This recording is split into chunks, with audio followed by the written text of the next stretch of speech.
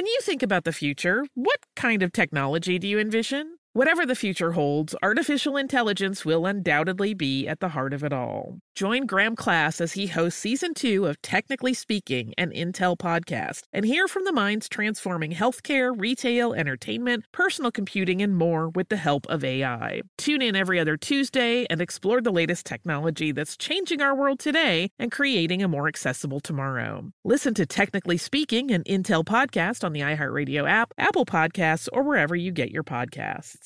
Planning your next trip? Choice Hotels' family of 22 brands has over 7,400 locations and the perfect hotel for any traveler you want to be. Like a Cambria Hotel, serving up locally inspired craft cocktails for all my folks who maybe want to meet up and talk about Mad Royals. Check into a Radisson Hotel with flexible workspaces for you strivers who listen during business travel. Or a Comfort Hotel with free hot breakfast, family-friendly pools, and big spacious rooms for the parents who listen with their kids and need a little retreat. What are you waiting for? Join Choice Privileges and start earning points toward your next stay. Find a stay for any you when you book direct at choicehotels.com, where travels come true. What if AI could help your business deliver mission-critical outcomes with speed? With IBM Consulting, your business can design, build, and scale trusted AI using Watson X, and modernize the way you work to accelerate real impact. Let's create AI that transforms your business. Learn more at ibm.com/consulting. IBM. Let's create. What does every grocery store aisle now have in common? Products that come in paper packaging. And not just the obvious ones like cereal boxes and juice cartons. From beauty products to boxed water, there are more opportunities to go papertarian than ever before. So why should you? Because paper comes from a renewable resource and can be recycled up to 7 times. Simply put, it's the smart choice for the environment. And it turns out the easiest choice for you. Learn more at howlifeunfolds.com/papertarian. Welcome to Stuff You Missed in History Class from HowStuffWorks.com.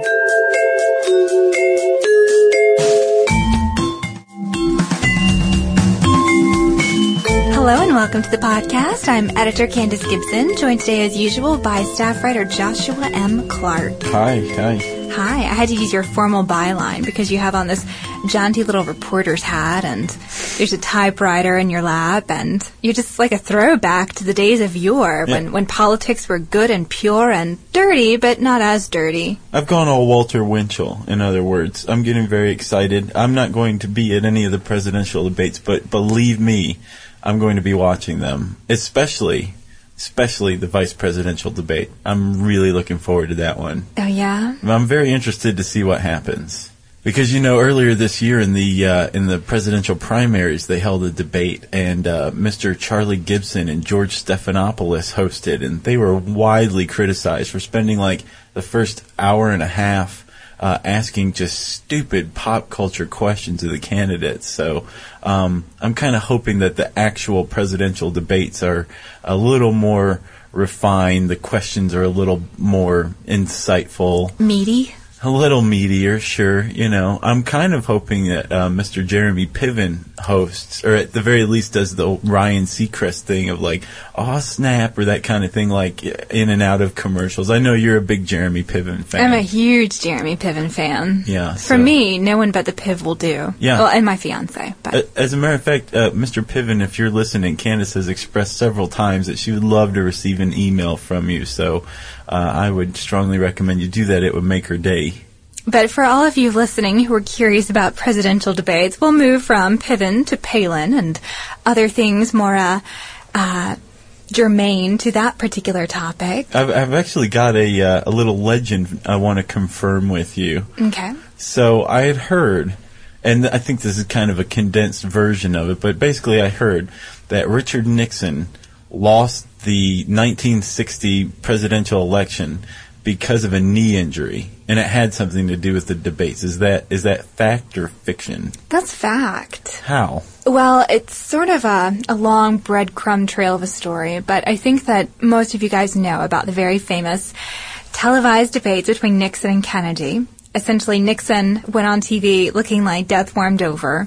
he looked underweight and sallow, and he wore the same color suit as the backdrop, and nothing was working for him. Nothing. And then there's JFK, who looks amazing. As always. As always, tan, fit, smiling, charming, the huge.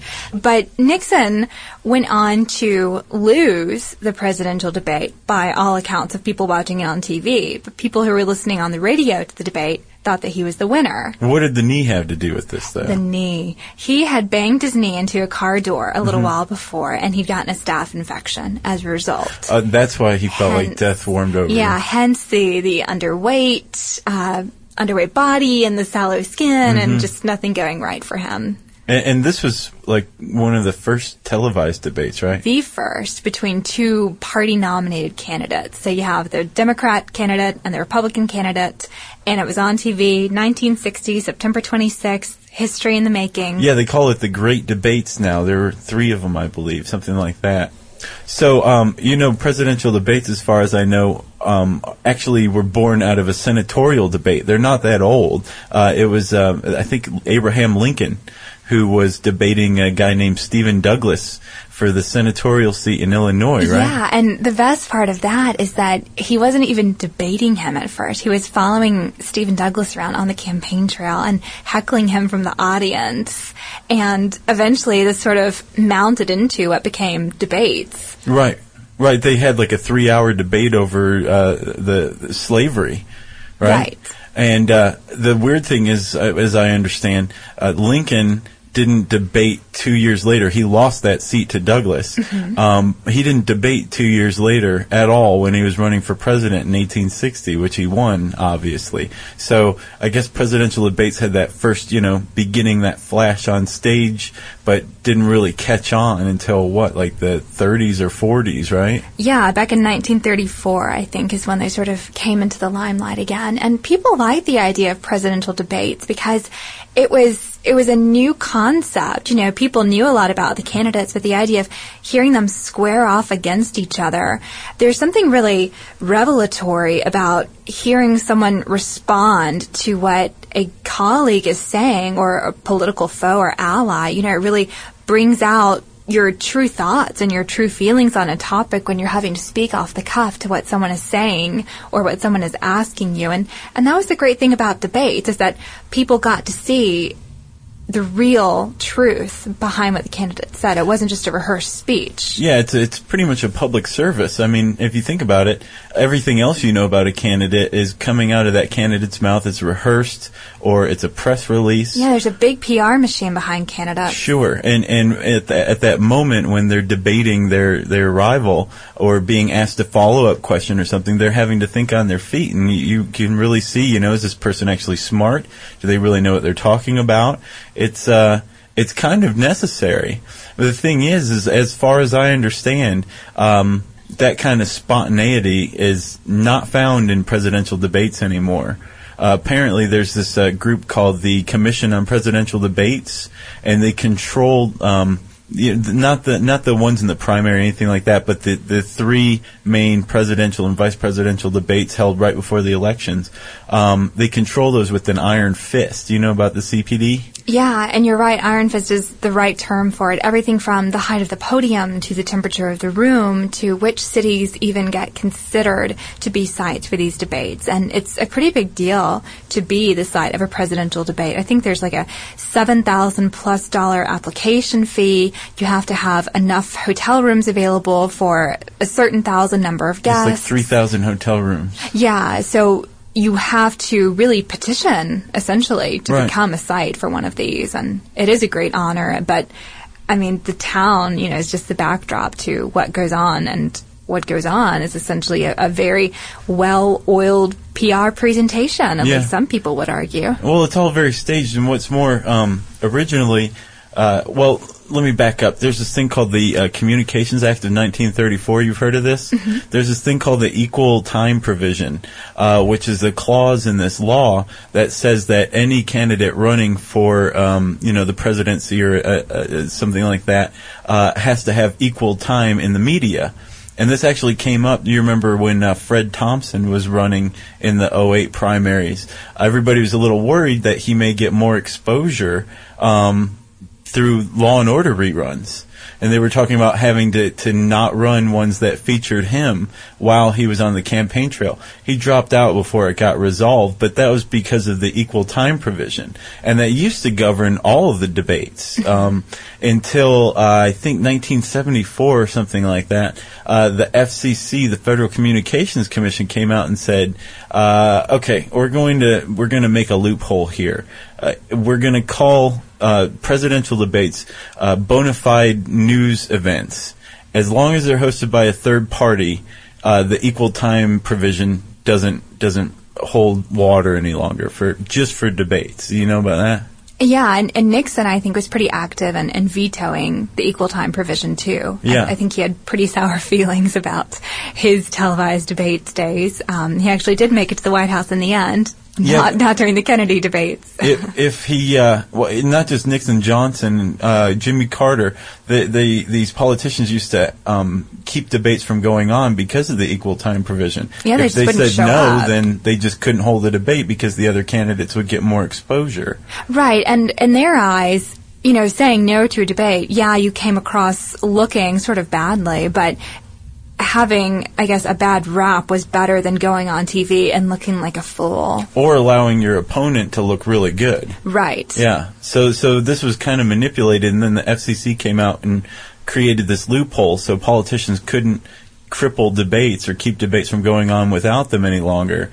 And that third-party caveat that they introduced was actually filled by the League of Women Voters. And these women were serious, and you know, women fought really hard for suffrage. A lot of lives were lost. A lot of people went to prison, and they were dead set and determined that they were going to turn around this sort of chaotic scene that had become the presidential debate. And talk about ruling something with an iron fist. They were even more stringent than the CPD is today. Oh, definitely. They controlled the format, the questions. They chose the moderator. I believe they chose the site. But the thing is, with the League of Women Voters, fairness was paramount to them, and they actually carried it out really well. They were very fair. Anybody who was a viable presidential candidate was invited.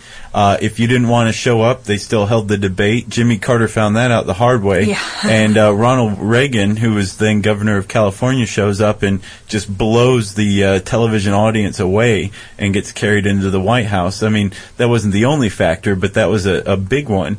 So the league just kind of said, you know what? This is about the political process. It's not about the parties.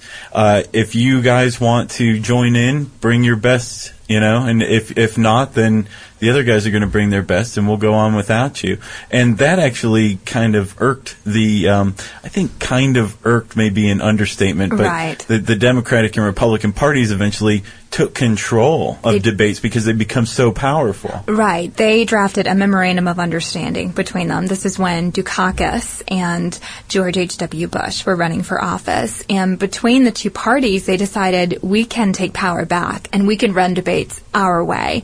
And we can make it so the debates are just between the two parties. It just comes down to the Democrats and Republicans. And essentially what they were clamoring for was a press conference, really, yeah, where candidates could have questions ahead of time to rehearse, and they knew exactly what was going to be asked of them. They knew what format would be used, and essentially they overtook the LWV, and they were not happy. They actually called it a fraud on the American voter when this all went down. They stepped back and said, you know, we're not going to have any part of this. And I guess the Democrats and Republicans were all too happy. That's when the Commission on Presidential Debates was created, because they needed that third party still to keep debates right. bona fide news events. But since they were controlling the CPD, they also controlled who showed up. Like in 1992, Ross Perot, remember Ross Perot? Mm-hmm. He had a great showing at a presidential debate, so much so that in 1996, the Democrats and Republicans didn't let him come on to the presidential debates. He was excluded. And later he tried to sue, but he ended up losing that case. Because the equal time provision loophole was there. He really had no basis in the case. But he wasn't allowed to debate in these supposedly fair and open debates because the CPD said no because the Democrats and Republicans told it not to. And that's the other thing about the CPD that kind of makes it so nefarious. It acts as a shield, a publicity shield between the American voter and the two parties. I think that when Ross Perot was not allowed to participate, people were actually polled to see who they blame for that. And only a very small number blamed Bush, a very small number blamed Clinton. Most of them blamed the CPD. Yeah, something like 50% or something like that. Yeah. So basically, you've got this entity created by the two parties to enforce the two-party system, and this is what we're seeing today at presidential debates. I mean, like the follow-up question format, completely thrown out.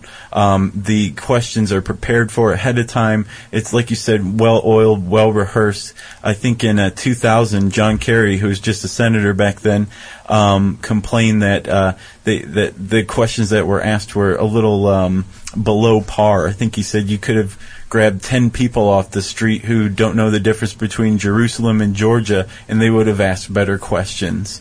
So, I mean, these are not, I guess the point is public or presidential debates are no longer a public service. It's just like one big televised, expensive press release. But people demand it. They still want to see the debates. People still like to watch them and see what's going on. And, you could read a newspaper summary the next day and probably glean the same information. But there's something still to be found in a candidate's facial expressions or the way that the audience is responding to the candidate. And another issue with presidential debates that's come up is the polls that are taken afterward. How accurate are these polls that say, oh, I think so-and-so won the debate, so-and-so is going to win the election? They're not always accurate. And now, in our modern era, when a lot of these are conducted by computer, for instance, you have a younger segment of the population casting votes in these polls. Sure. And so you're not having the older segments of the population represented. So there's a grave disparity there. Especially in snap polls, those very quick, immediate online polls where,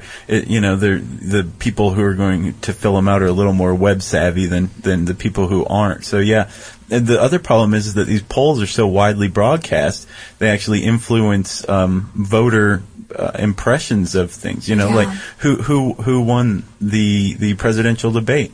I couldn't really say. I thought it was a tie, but this poll says that this candidate won, so I guess that candidate won. So I mean, what's the point of polls anyway? It's a good question, but it's funny. We talked about how the web is influencing certain aspects of polls. It's also influencing aspects of the debates themselves. Yeah. And back in the 1960s, the big thing was TV, and now the big thing is internet, essentially, and all this other media, things like Twitter, YouTube, even MTV. They've all played parts in the 2008 They held debates. something with MySpace. Yeah, I think people could post questions and then they were answered. Is that right? Yeah, it was real-time questions via instant message or email.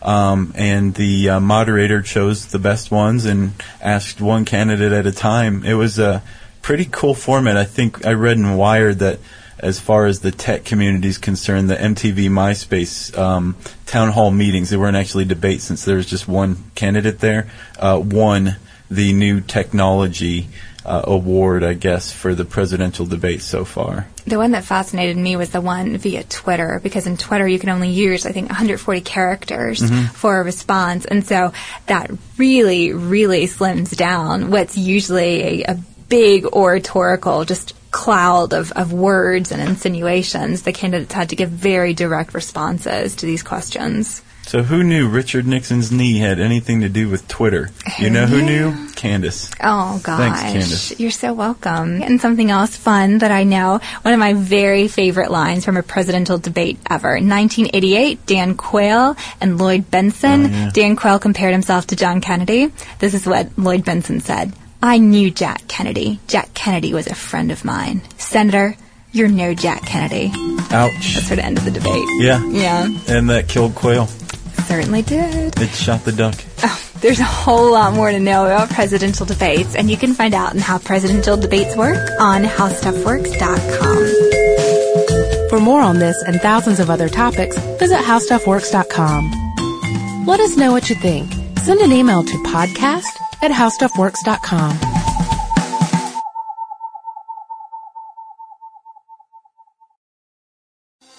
Thinking of popping the question? Diamonds Direct has an offer you can't miss. This month only, buy a natural diamond engagement ring of 1 carat plus and receive a free natural 1 carat diamond tennis bracelet valued at $2,000. Imagine giving her the ring of her dreams and her wedding gift all at once. No one provides education, selection, and value like Diamonds Direct. Your chance to get a free tennis bracelet from your friends at Diamonds Direct won't last long. Details at diamondsdirect.com. Happy Pride from Tomboy X. We just dropped our Pride 24 collection. Queer founded, queer run, and creating size and gender inclusive underwear, swimwear, and loungewear for all bodies, so you feel comfortable in your own skin. Visit tomboyx.com to shop. Olay's new Indulgent Moisture Body Wash covers your skin in layers of rich moisturizers and vitamin B3 complex, transforming your skin from dry and dull to moisturized, soft, and smooth in just 14 days. Feel the best in your skin and glow with confidence, all pride. For the third year, Olay Body is a proud sponsor of iHeartRadio and P&G's Can't Cancel Pride and supporter of the LGBTQ+ community. So this pride, glow with confidence, not just all month, but all year long. Check out Olay's new Indulgent Moisture Body Wash online or at your favorite retailer. Have you ever wondered what it would be like to have supervision, enhanced hearing, extraordinary reflexes, to be, dare we say, superhuman? Well, Roku's new Pro Series TV can't do any of that for you. But with a 4K screen, side-firing speakers, and a blazing fast refresh rate, it'll sure feel like it. Elevate your entertainment using all your favorite apps like iHeart and play all your music, radio, and podcasts with the new Roku Pro Series. Your senses aren't better. Your TV is.